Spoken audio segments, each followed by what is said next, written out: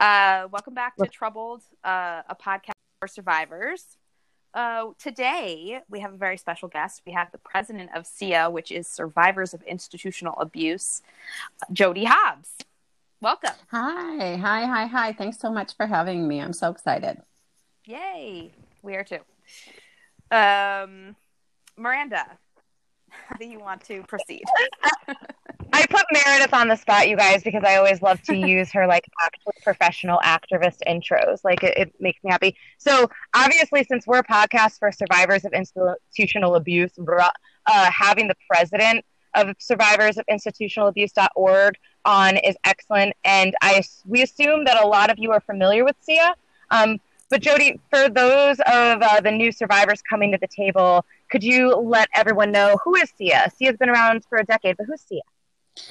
Yeah, so we started 10 years ago, and it started basically a group of survivors and one kind of supporter came together talking about how youth are being abused, nationwide. And we decided that we were going to do something about it. And, having been a survivor, we understood what the abuses were, and we were kind of gung-ho to try to make changes. And so the biggest thing that we wanted to do was bring healing to the survivor community, and because we just felt like if we could just come together, that we could make so much of an impact. And so we started conventions, and then the conventions led to other opportunities. And we have been in documentaries, and we've worked on legislation, and we've had opportunities to impact change nationwide. And we've been honored to do so. And it's only gotten better, and it's growing, and we're excited. Awesome. Yeah, and it's so important, as Meredith and the rest of us in our generation come onto the scene with, Meredith you've put this as this is the next civil rights movement, and I tend to agree. Oh, yeah. Absolutely. You know what? I think that I have been saying this for years, that we need to take care of our children, protect our youth, and it is an ongoing issue that's been we've tried to tackle it, as a nation, as far as bringing civil liberties to children. But I think we could do better. And so this is what we're striving to do, right? And that's what the movement's all about, is to protect our youth, right? Yeah, I've been thinking a lot about this lately, because I was talking to a lot of like-minded people that I'm friends with that share the same political as me. And not that I'm going to get into politics, but we were talking about the younger generation that's you see them Thunberg and standing outside protesting, and because there's so much violence in their schools, and there's so many of these things happening that's out of their control, that they're finally standing up, and 14-year-olds are showing up to the Women's March protests and things like that. And so I've been thinking a lot about the youth of this country. We have so till you're 18, yet so you can't really in the democratic process, and to me basically means you have no rights until you're 18. So I'm not surprised that the youth of this modern era we lived in, this, when these kinds of schools started popping up in being really hardcore in the 70s. I know that they've, been around much longer before that, but look at our youth as these powerless people, as these people that aren't really 100% human beings yet, because, we can't participate in our lives fully until we're 18. And in some ways, I understand that the frontal lobe isn't fully formed, but in some ways, it's hard because we're primed to be taken advantage of, and that is, I think, one of the sole reasons why these schools exist, and why the power dynamics I think exist. How many movies does Hollywood make about abusive parents or abusive people roles of how they're abusive to younger people. And that whole this whole thing fascinates me in a way, the way that just how easy it is for powerful people to take advantage of children. I've just been thinking about that a lot lately. I don't really have a question, but maybe you could speak. Maybe you could speak to it a little bit. I have thought a lot about that as well, because I want to make this world a better place, and this world would be a better place if we thought of children as individuals and allowed them to be their unique selves and tried to develop them in such a way that they can hone in on their skills and become great adults to do amazing things. But if they don't have the ability to do that because they're in an abusive situation, or they have a parent that's trying to make them conform, or, they're in the foster care system or something like that, they don't have the ability to be the best person that they can be. And so it's on us to change that. And I think you're right. I think that children today are much smarter. We have technology that's, 3-year-olds can get on, the internet pretty easily, and they know how to. And so they're smarter. And, this generation that's coming is smarter, and they're well-versed with technology. So I think we're going to see some amazing things from our youth. And it's just about the adults learning how to parent in such a way, or allowing for the child to be the best individual that they can be. And I think a lot of times parents, I'm a parent of 5. I have 5 children. Oh, wow. And they're all grown and successful. They're beautiful kids, and I'm such a proud mama. But the one thing that I did with them as kids is I allowed them to be themselves, and many parents, for whatever reason, have some kind of preconceived notion about what their child is supposed to be. And if they don't fit that mold, then there's, a lot of dysfunction. And, as parents, we have this vision of when our kid is born, that they're going to be the this and the that. And when that vision starts breaking, then we start getting scared. And there's a lot of different things that happen to parents that think, oh, I'm not doing it right, or if I do this, maybe this will help this child or benefit them. And so the responsibility lies solely on the parent. But what we need to do is move towards more of a mutual thing, so that when the child gets, to an age where they can actually communicate with you and kind of start making some decisions, that should be allowed. Because then that helps them become, an independent adult. So we need to start bringing these things to the table. We need to start having these conversations, because as we move forward, in this environment that everybody's calling it the new normal, we have to make some really hard decisions, and we have to move forward in such a way that's going to be beneficial for everybody. And so I think children's rights is at the forefront to have that kind of conversation. Yeah, we're having schools just be up, and the adults aren't willing to do anything about it. It's just like in the name of freedom, that murderers and crazy people, to even sometimes other kids, get hold of these murder weapons. Just like, I find this whole idea of, treating people at the age of 18 like less, almost like it was in the Civil War.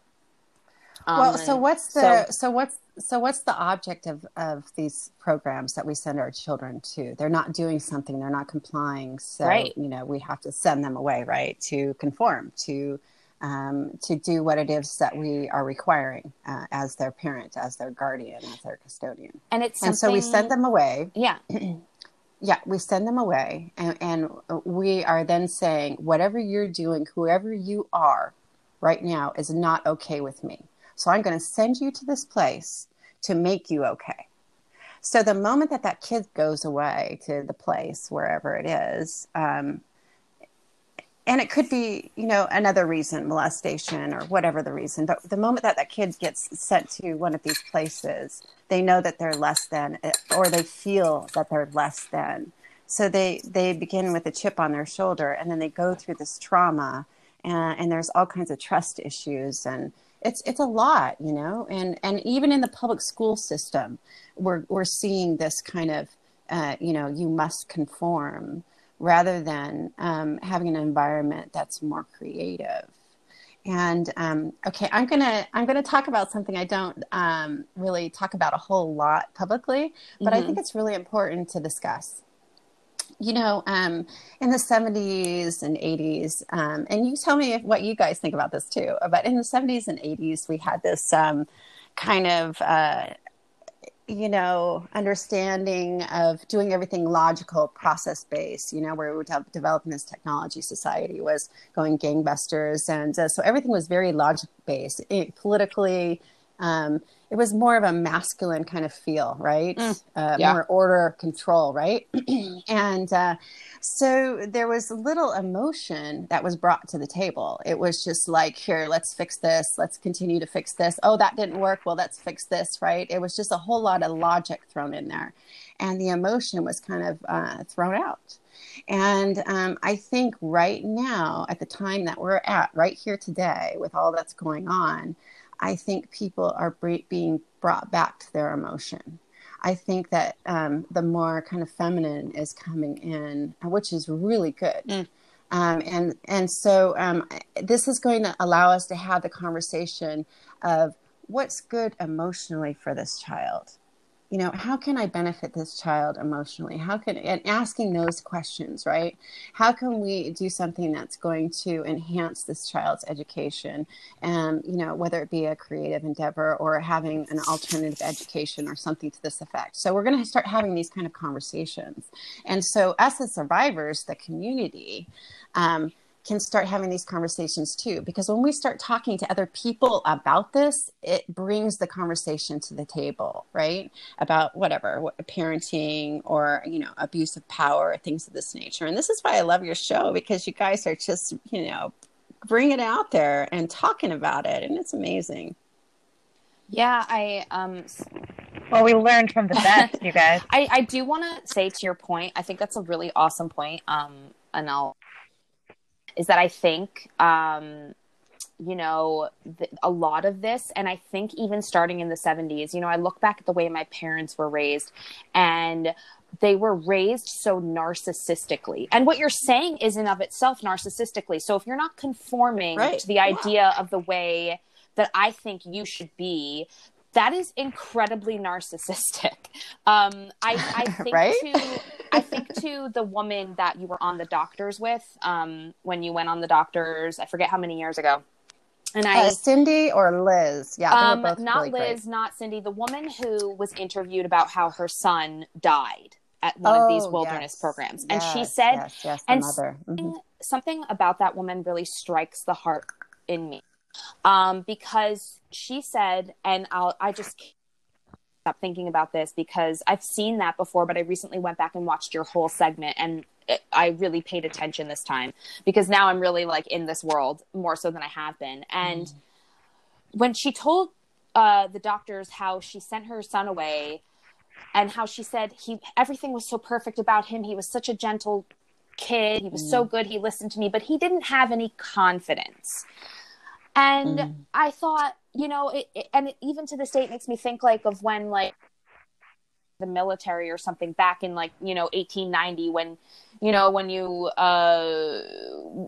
when like in previous generations of ours, how we raised our kids this way, right? We didn't necessarily ship them off to these like abusive situations, but like, you know, we whipped them into shape. We took them out back and, you know, whipped them with our belts to get them, you know, it's kind of the same. No, they were doing this. They were sending them off to military school, reform school. This has been going on for a very long time now. Yeah. And so... Yeah, my dad went to military school as well, and my grandfather and all that. It's so rooted in this narcissistic view of how we think these kids should be, regardless of to the extent of how it should be, right? Like, regardless if, oh my God, this kid is so great, he's so kind, he's so lovely, he just needs some confidence. Like, just the whole idea of these kinds of the reasons these parents how their narcissism comes out even like I said in the smallest of ways, it's just it just blows my mind. You brought up a really good point. Narcissism comes out when we're in a form of trauma survival mode, right? Yeah. So if we're in battle, if we're arguing, if we're in a kind of a place of dysfunction, that narcissism can come out, and we can be, over dominant, over aggressive with our children. And yeah, that's absolutely true. I feel like my dad used to tell me that my grandmother died when I was very young, but she would make my father practice. He's an amazing musician and piano player today, but only because my grandmother would stand over his shoulder and she would smack him on the hand or smack him on the back of his head if he didn't practice, and it's this, this was kind of troubled teen industry, kind of this is the way you were kind of brought up to be. You were, taken out back, mauled with a belt, and then now I think, our parents' generation is well, I'm not going to deal with it, ship them off to this place where they can be molded into a decent human being. And I don't know, just thinking about forming my opinions on that whole dichotomy of the way that child relationship. And granted, I'm not saying these are all parents. I know some parents are quite incredible parents. My stepfather's one of them. My stepfather raised me so well post, was part of this decision. But I think many of these children many of these parents are kind of deceived into thinking that these places will be good and beneficial, and they have the appropriate therapy, and many times that's not the case, right? So, and we're just talking about one dynamic of this, which is the kind of out of control dysfunction household. There's many dynamics, being sent away for protection or, from the family, from molestation, custody battles. I mean, there's many reasons why kids get sent to these programs, So we're touching on just one of them. And I just wanted to make that very clear because there's so many. And, I've actually talked to many parents on the phone. And it's just really interesting, the reasoning that they give me as to why that they have sent their child away. And when I kind of rationalize with them and go through the questions, with them, then they kind of realize that they have made a really bad call or a bad decision because they were in this kind of stress, dysfunctional state. And so I think many parents do that, and I think these facilities, they kind of play on those emotions. Yeah, I mean the marketing terrified parent emotions. The marketing techniques of these places, they see a overwhelmed with their child's problems, and I mean that's just bait. That's just the meat dangling in front of the shark, and it's just ripe for the eating, So I'm just wondering why. So the concept is this: we're struggling. Our child is struggling. Maybe I should go to some parenting classes. Maybe I should go to some place for understanding what my child is going. I don't understand what taking the child out of the home, would do. I have such a hard time. Maybe we could do preventative, and I think maybe that might be the answer, is talking to these parents before they get to this point of making this terrible, hard decision. So I think preventative should be part of the conversation, don't you think? Yeah, absolutely. Absolutely. But I'm concerned that the resources these parents have that they are proactively taking for preventative measures are so tightly looped into this entire industry, as is tough love, tender loving care, with the Chucky D days. Tough love is how I wound up. Me too. My parents would take me every week to a tough love group. So I think So I think this conversation is great because I think we need to change the conversation. We're all grown-ups. We're all adults. We're all out in industry. We all have the opportunity to touch a life and make a difference. And so it doesn't matter where we're working. Like if we're working at a hospital, if we're working at Carl's Jr., it doesn't matter. Carl's As long as Jr.. we have the conversation, as long as we're having the conversation, right? We're making a difference. And I think that's very important to talk about, because a lot of times people say, oh, well, what could I do? I'm just over here, working my 9 to 5. I can't really do a whole lot. Well, you certainly can. Every single person can make a difference in another person's life, and, make some phone calls, or, call your legislator, or help a child. There's all kinds of youth programs out there. I'm just saying, let's start the conversation. I agree. So per your comment about starting, like having this conversation, there's a lot of people that have been reaching out to us recently who are either family members, like, hey, Mare, I spoke with Felicia's grandmother today, all the way from Italy. Wow. She called me. Yeah, Oh, she shit. is. Yeah. She's amazing. Shit. I've never even talked to her. Oh, yeah. Yeah, so Jody, so Felicia was in our family. She experienced extreme trauma in her early life. 9 years. Oh my goodness. So her grandmother got custody of the kids after, I don't want to give out the details, but okay, we're giving out the details and she was there for that. And so the grandmother has these 5 grandkids, and so she sent them to boarding school, some of them.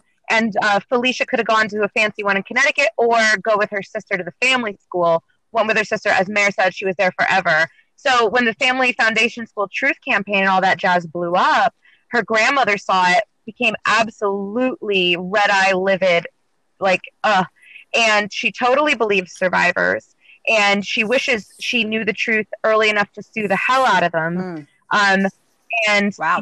She recognizes, she wanted a boarding school therapeutic environment to give a head start to her grandchildren. And what she got was permanent trauma.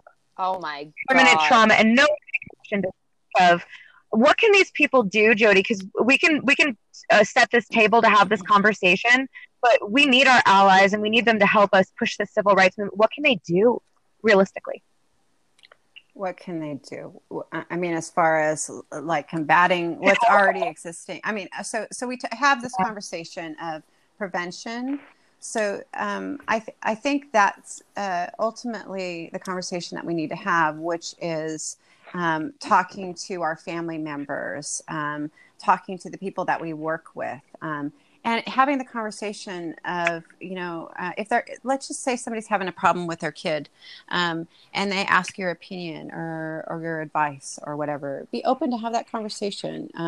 And if you're a parent and you work in the school system or you volunteer, have those conversations with the other parents. So that's what I'm talking about as far as prevention. Now, on the other end of the spectrum, we have children that are in these facilities right now currently, and they're in there under horrific conditions. And my heart hurts for them. And this is why I do the work that I do. And this is why we're having the conversation that we're having. And so we need to be cognizant that these places do exist. They're not going away anytime soon. And so if we hear of something, that we need to go and report it. So we can report it to the FBI. And we can also, you can call me or any of the other nonprofits that are around that can kind of have that conversation. You can get a wellness check done at a facility to make sure a child is okay. It's a very tricky situation. And if you know blatantly outright that there is abuse, contact your local press, contact your local newspaper, because the exposure needs to be made. So your voice is important and it matters, and it might just save a child's life. Many children have died in these facilities. And so it's important that you're aware and cognizant that this does occur and it is happening currently.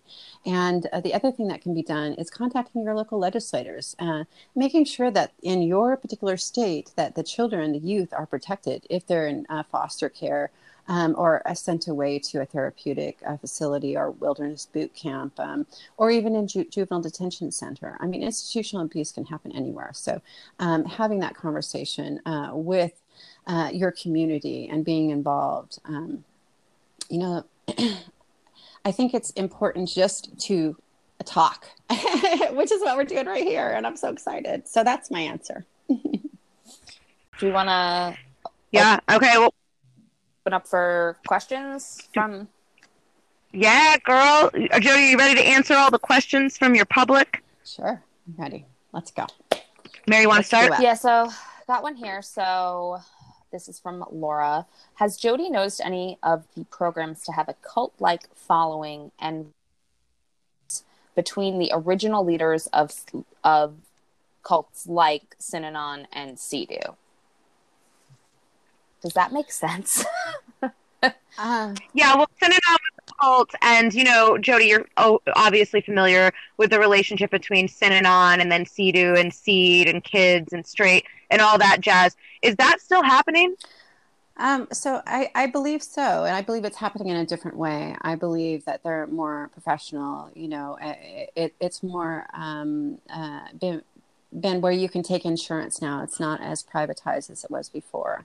But it's become an industry in and of itself, right? A multi-billion-dollar industry, and so I think that if you look at what you would call a cult, is such a really hard term to define. And I was just recently on a show that talked about, how do people feel after they've experienced a cult. And I like to say this was cult-like. It was very extreme behavior, and doing research on your own to discover, was this a cult-like experience for you? I think that's only up to you to decide.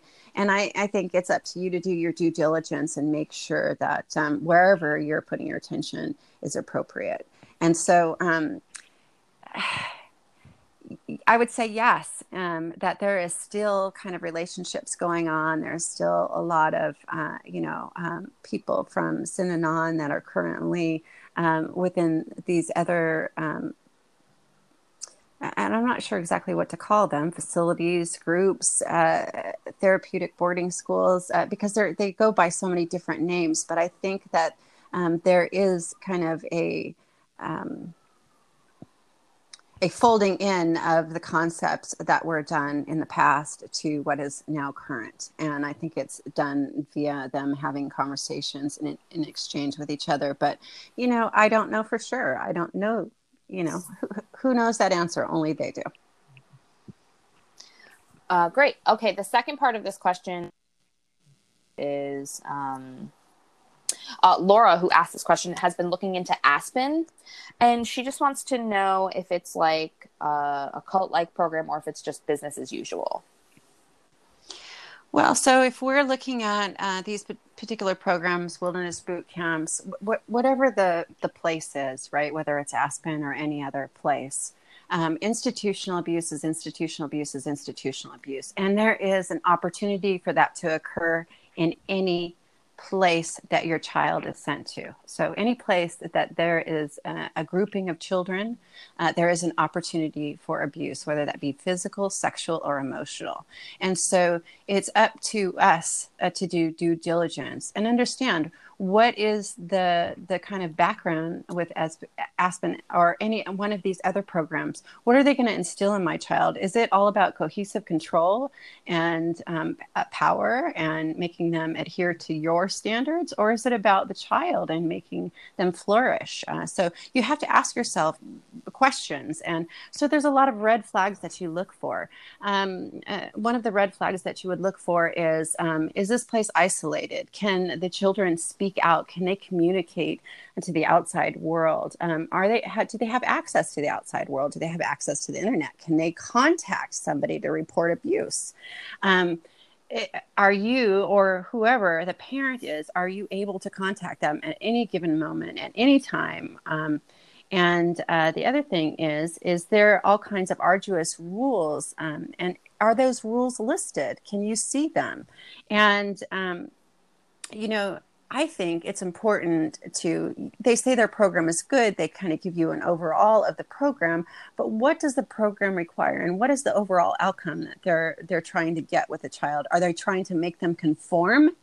Are they trying to help the child? Are they trying to help the child become a better young adult? So I think we need to understand why it is that we're sending these children away, and be mindful of where we're sending them. Ask the important questions. Do they have qualified staff?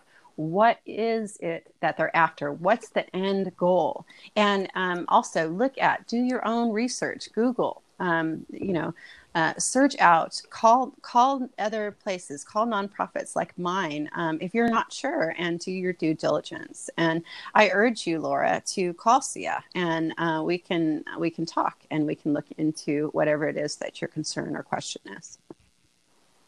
Wonderful. Awesome. I'm sure she will.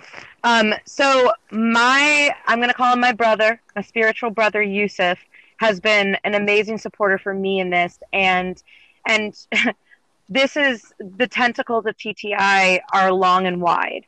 And I had the pleasure of meeting his mother before she passed.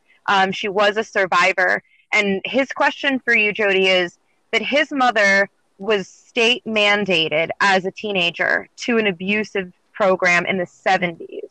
And he wants to know, is that still happening today? Are states still mandating and sending children to these programs?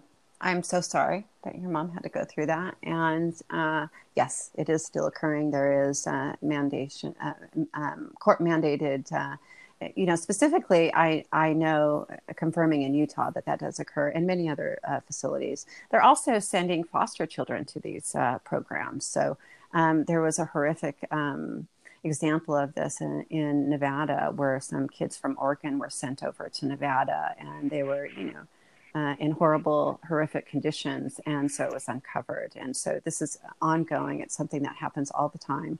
And I will tell you too, a little backstory. My uncle was sent away when he was very young, to a reform school, or I'm not even sure exactly what they called it. It was through the state that he was sent away, and so it still does occur. I'm so sorry about your mother, but it is still happening. Absolutely. Yeah, I mean, that's interesting too, because, there is legislation pending in some, well, maybe not, I'm not really sure about states, but I mean, I know they passed legislation in Alabama, but it's, I know that, like, the 2004 bill and these things, they come to the forefront of it, but it's like these governments are still taking control of our minors and our youth today and doing that. And that's like, well, really so here's gross. the question. So here's the question that it all kind of boils down to. Are these programs, wilderness boot camps, therapeutic reform school, are they benefiting our children? And so the court system or whatever, our government at this moment thinks that these places are good, that they have good in them, and so they're still in operation. And of course, they don't, the place comes up in operation, and they're just there to enforce the law if they do, right? So I think, gosh, that's a hard one. Yeah. That's a hard one. Yeah, totally. Where are we, though? So, Meredith brought up Alabama. Recently, I've seen in the SIA advocacy groups that advocates worked on Montana, and then you guys have stuff going on in California as well. Where are we in the United States, legislative-wise, like statewide and federally, for the rights of children? I mean, we're slowly moving forward. You gave a really good kind of sum up of where we're at, actually. We've made progress in those particular areas, and we're working to do more. So, and we need help. We need help. We need volunteers, people to call their legislators. Because of the kind of environment that we find ourselves in, political and otherwise, right, with the virus, everything is kind of at a crawl. Federally, there was a federal bill in place, and that stalled. And so we're looking to see if we can get something reintroduced there.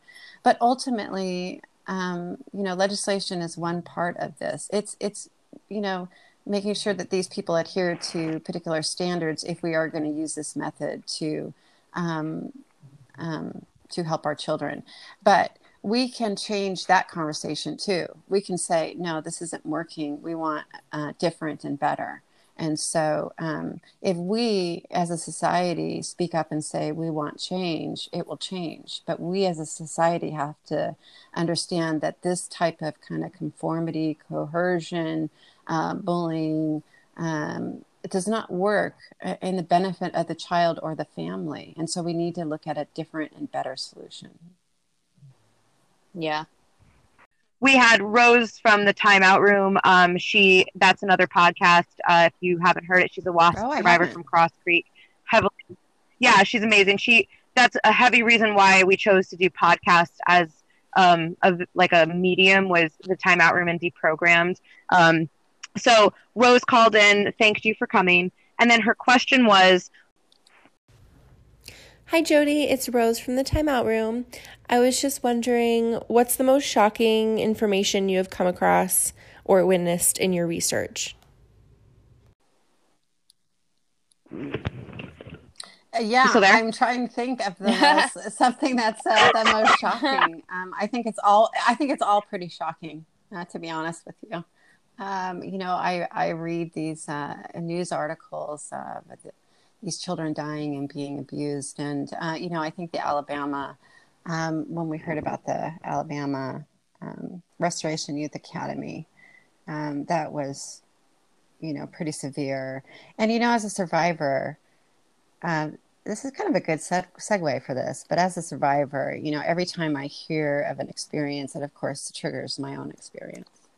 And so I try to, set that aside and, do the work that's required. But sometimes that can be overwhelming, And I definitely remember when I was, came across that and learned of the information, my heart just broke for those children. And so I think it's all horrific. And I think any abuse of children is horrific. And I think that this is why we all are here today doing what we're doing. And I also think it doesn't just pertain to like institutional abuse. I think it's all abuse, right? It's like the bullying in schools that drives children to kill themselves. The bullying, like not even, I mean, institutional abuse is one part of it, but I think like all forms of child abuse are unacceptable. Well, so institutional abuse is abuse that happens in an institution. So if I'm in a public school system and I'm being bullied by another child, that is institutional abuse. Yeah. If I'm in an institution and I'm being sexually abused, that's institutional abuse. So if it's happening in an institutional setting, that is a form of institutional abuse. And so that's the conversation is, what are we doing in our institutions to protect our youth? Whether it be in one of these facilities or whether it be locally in our public schools or our daycare programs or our after-school programs. We need to start having this conversation of how we're doing things to expand our children's mind and protect them and get them on their journey of being young adults. We need to start having that conversation. Yeah, absolutely.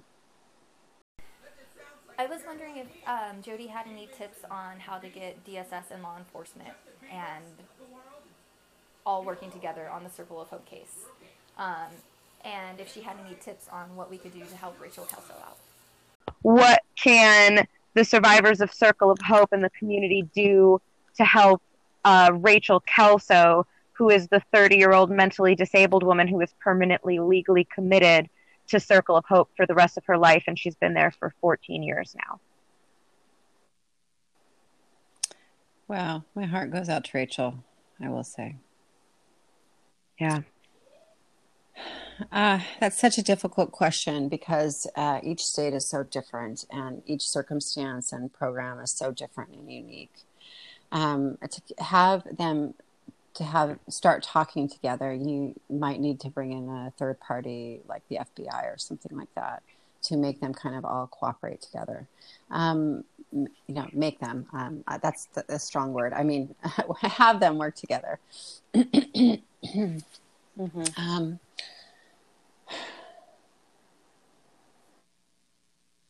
I think, if we know that there is known abuse, right, we shout out from the rooftops as much as we can about the abuse that we experienced so that it doesn't happen to another. And I will use the example of the amazing survivors of the Hezbollah house. They have for years been speaking out and doing various things to expose the abuse. And Hezbollah House has finally been closed down. And to me, that's a very similar experience to what happened with the place that I was at. It took quite a number of years for the things or the powers that be to occur to actually get the place closed down. And so I think it's a unique experience for each particular place. But if there is known abuse, use your voice loud and get the information out as much as possible to whoever you can, and involve the federal authorities. At least that's what I would do. If we experience the abuse, it's time for us to speak up and report it. And so, and I can't speak up for you because I didn't have the experience, right?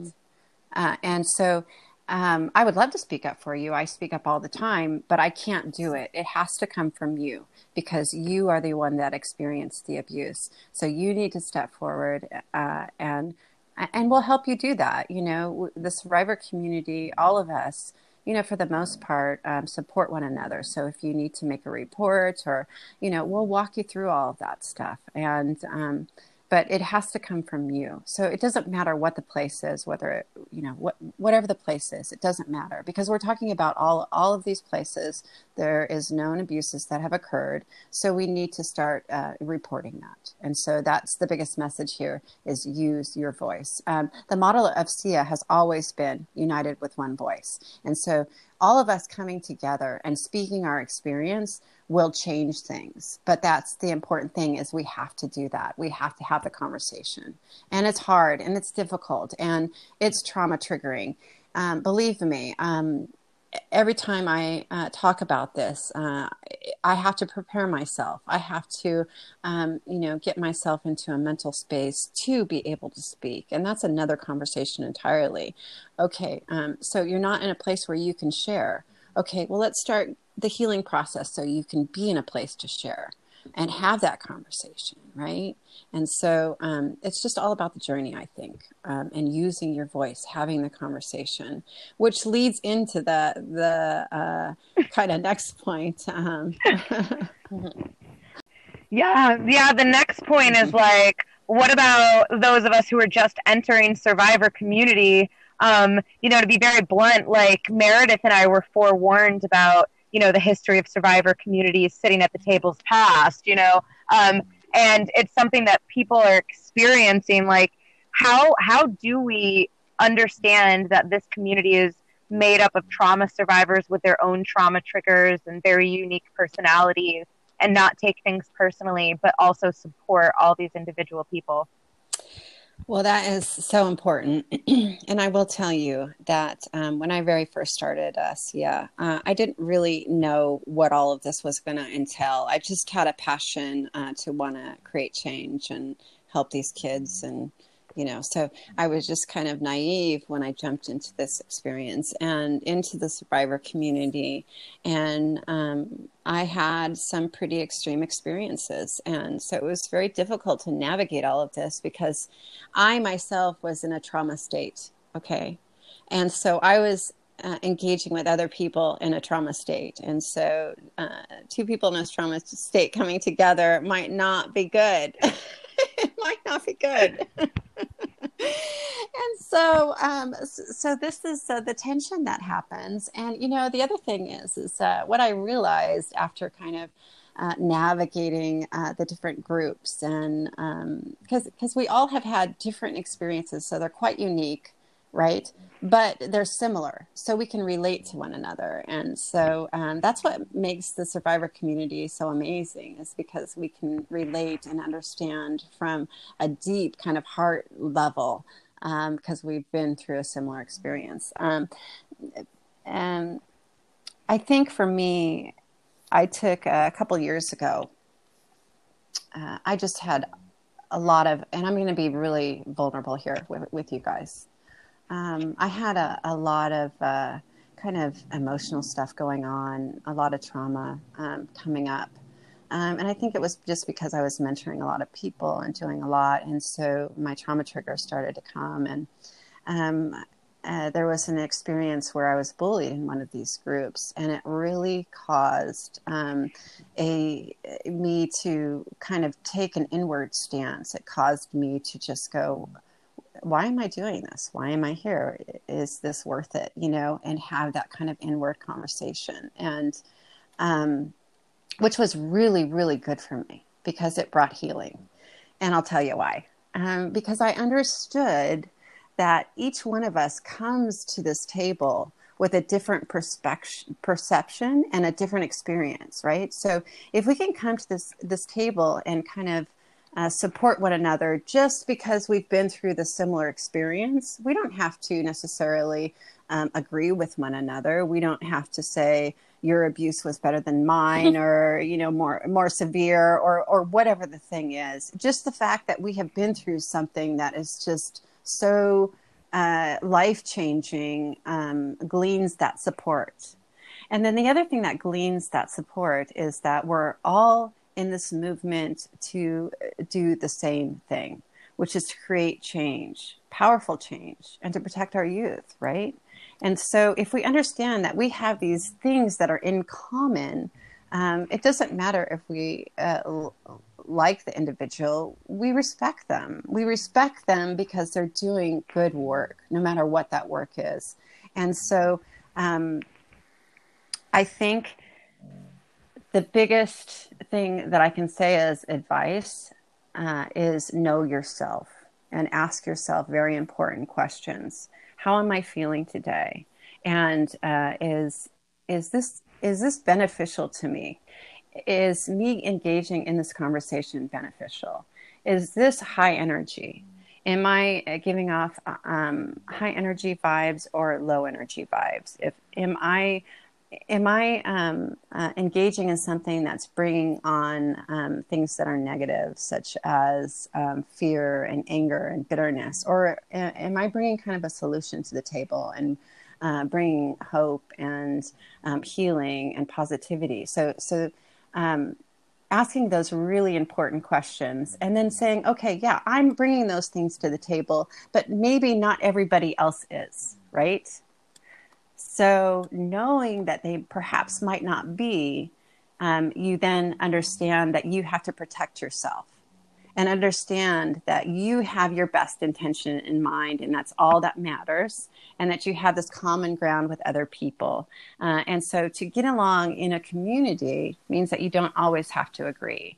And so I think we need to start having the conversation of coming together and maybe sometimes agreeing to disagree, but respecting each other in the movement. And sorry. Go ahead. Go ahead. I did. I was on my soapbox. So I'm sorry. I actually do want to talk about this because it recently happened, and it's something bad that happened, but also something really great came out of it. And me as a survivor, I forget, someone posted something. Somebody recently died. We spoke about it. And somebody put up a memorial post, we here with Liz and at the Trouble podcast and with the Truth Campaign, count the number of survivors. The number of people that I think we're on 111. And so one of our sister brother survivors posted about it. And then another person who went to the school with us, I didn't know this person, but they felt the need to comment, just straight up bullying this person, saying how, why are you complaining all these years later, blah, blah, blah. I remember you were so happy at that school. And, I felt the need to just say, said something very democratic. I just said, you know what, your truth is your truth, our truth is our truth, but continuously got attacked. And, much that I felt bad about it because I'm in this kind of new world with coming to terms with my abuse and, speaking out about it. I immediately hopped on a call with Liz and, Miranda. I was like, listen, just get my head right about this. What do I say? How do I feel about this? And Liz said something to me that hit me. I'm going to get a tattoo about it. I don't have any tattoos, but I want, Wow. but I want this tattoo. She said, do no harm, but take no shit. And that just blew me away. It just made me feel like, you know what, you're right. I said my piece to this person. I said, you know what, I didn't feel the need to, throw any insults. I was just like, you know what, you don't know me. Please don't tell me what to feel about my abuse or about anything. You can say all that you want, but don't tell me or any other survivor what we're supposed to feel. And that's common knowledge. Like you don't get to tell someone else how they feel. So I said that, and I said, have a good day. I didn't respond further. I wasn't interested in getting into, especially now that I have a little bit of an image to uphold. I want to be a role model for other survivors to to not engage in this kind of bullying, because it's happened to me many times before, and I didn't end so badly, and I want to change that. And so, I think the reason why we engage is because we are like, no, that's not true. Let me defend myself, right? Yeah. And so we go in to defend ourselves, and then it's just bait. It's like fuel. But I also think these people, there are some other people, like I got into it with a staff member at the school one time a few years ago, right around the time I started like coming to terms with everything. And, she was just shooting insult after insult. I mean, it's not healthy. And I just want to say to everybody listening, do no harm, but take no shit. Mic drop. You absolutely applause. Listen, I think you're absolutely right. I think you can get your point across in a way that you can speak your piece without, disrespecting anyone, and kind of being peaceful, but just being yourself, being comfortable enough in yourself to say your opinion in such a way that is kind and respectful, but gets the point across. Yeah. That's all that needs to be done. I think that's what I'm like all about. I'm about putting you in your place without having to say one bad word. I think that's like my goal now, because I'm like the queen of bad words and just, bleepity bleep bleep. Like I can go off. Like I do have that inside of me. But I just think that I'm on this journey now to provide peace and to, I feel like I have a responsibility now to tell survivors to gain some peace after all this trauma we've experienced, right? So I wouldn't be such a great role model if I just went and engaged in that kind of behavior. So as much as I want to rip this person's head off, I will say, but these people, they want to be bullies, they're, they want to take that away from them. I think sometimes they don't. I think it's because, people that are hurting, I think people that are hurting hurt people. So if you're disgruntled in your life or unhappy or whatever, you want other people to see that, and feel that. And so, and it's not on purpose. True, it's not on purpose. It's just you're in kind of this miserable place, and so I can see where sometimes you're just kind of in this miserable place, and you do this thing that causes irritation to another, and it's just a trauma trigger. And so you're triggering me, I'm triggering you, and it's not healing for either side, right? And it's just a matter of understanding that we're all coming from a triggered place too. So. You're right. And just being and managing your own trigger, saying, hey, okay, why am I feeling a certain kind of something about this? Yeah. Why is this affecting me this way? And manage your own trigger and kind of talk yourself through it. And it's amazing because it brings so much healing, because you're not all kind of in that lower space of, oh, why'd they say this to me? I don't understand. I'm such a, and so, and I'll give you the perfect example. Because I do public speaking about I'm very public about my story. I have had people say derogatory, negative things about me. And it's not, anything that I can do anything about. It's just who I am as a person, I have, my lips are too big, or, whatever, I'm fat, or, whatever the thing is, right? And before, I used to take to heart whatever those things were and say, oh, I need to fix myself. I need to do X, Y, and Z. And it's because I am bad that these people are doing this. And it dawned on me that, I am who I am, and I can't change any part of me. And I wouldn't want to, because I was made this way. And so me having that comfortability within myself, then their comment no longer bothers me.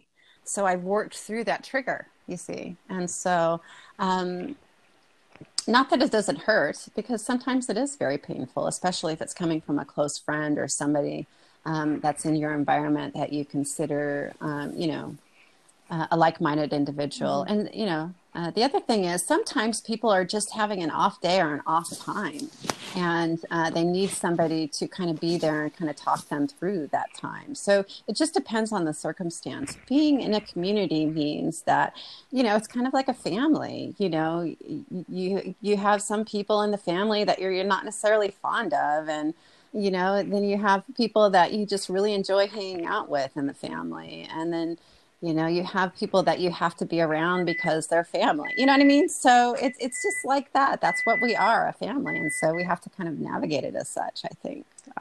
That's how I feel. Yeah. Anyways.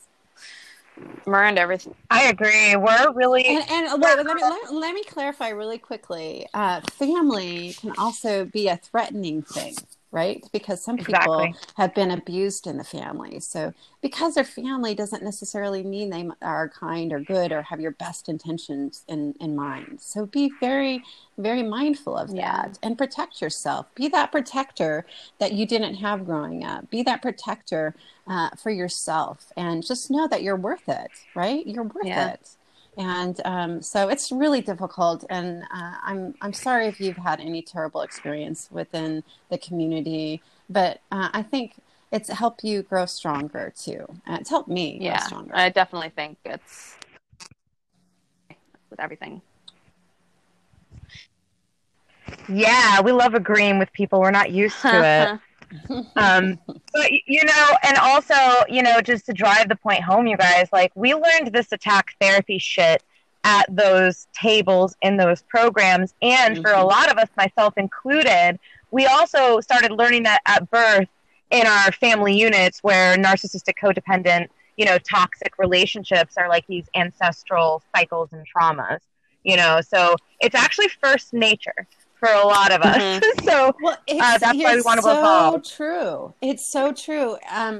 We were talking about this earlier, is that, this is kind of how we understood or were taught to kind of cope, right? These behaviors, whether it was dysfunction in the family or the program, that we were at. That's, we learned how to spot other people's faults. We learned how to debate to win. We learned all of those bullying kind of behaviors. We learned the distrust, all of that kind of stuff. And so those are all very learned behaviors. But the beautiful thing is that we can change all of that.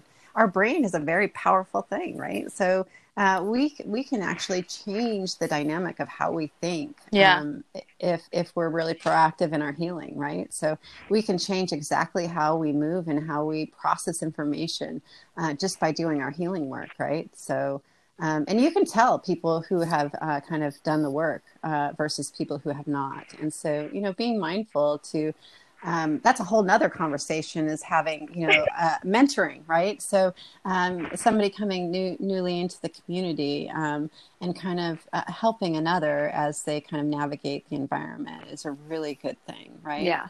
So that's important. Yeah, I hope SIA starts offering like big brother, big sister mentorship things, because I think that Meredith and I are still figuring. I mean, we're new too. You know what I mean? Yeah. So I don't want to be responsible for potentially harming someone or scaring them from the community by not giving them the right kind of support, because I'm at risk as well. Well, yeah, we've talked about that, and we have some kind of programs in the works, things that we're working on that are going to be really beneficial for the survivor community, and we're looking to kind of launch within probably 3 to 5 months. I mean, it just looks like with the kind of environment, the virus, and all of that we just can't predict, but it's going to be pretty good. I think that the whole kind of premise behind SIA, what we stand for, is basically helping survivors and educating and raising awareness. That's what we're all about. And we want you to know that you're not alone, that we are a community. We are, all of us together are a movement. And we started this movement years ago. And so we've made continuous progress. And we're going to do things like that, the mentoring kind of program and other kind of programs that are really going to enhance the survivor community and kind of propel the movement forward. I'm really excited. Amazing. Yeah, same. And if we didn't scare everybody away from the survivor table with this conversation, how can they connect with you and SIA, and how can they get involved? SIA has a website. It's sia-now.org. And we have a YouTube, so you can check out our YouTube, and it's just, you look up SIA organization, and we have an Instagram account. And of course, we're on Facebook. So come find us. Yeah. Awesome. Meredith, you have anything to add, my dear? No, just thank you so much for coming on today, Jody. Really appreciate it. Hey, thanks, guys. I was so excited and looking forward to this, and it's even better than I thought it was going to be. You guys are doing a really good job. Keep up the good work. Stop it. I can't take compliments. I don't know how. Yeah, me neither. But we look forward to having you on many more times, because I think what this brought up is basically just that there's a million conversations to be had. Absolutely. Yeah. So thank you for, setting the table for us, because, Mare and I think we both, as advocates for a lot of different things in our community as they show up, really respect and appreciate everything that the generation of advocates in against TTI have laid, because we wouldn't be having these conversations in this way. There wouldn't be Alabama, Montana, and California having these conversations if you guys hadn't done what you've done over the past decade. Absolutely. Yeah. We, and hats off, and really, to the whole entire community and all the work that's been done. Even before me, there's been so much that has been done that without their voices, we would not be here today. And we've made a lot of progress. We've moved in such a really positive direction. And, I look forward to what the future looks like. But looking back, I can really appreciate the history and all the hard work and dedication that's been done by survivors, for survivors, and to protect youth. And I'm just so thankful. And I'm happy and proud to be part of this community. As are we. I look forward to us being able to have retrospective conversations about how this belongs only on the History Channel now. Amazing. That will be fantastic. Yes.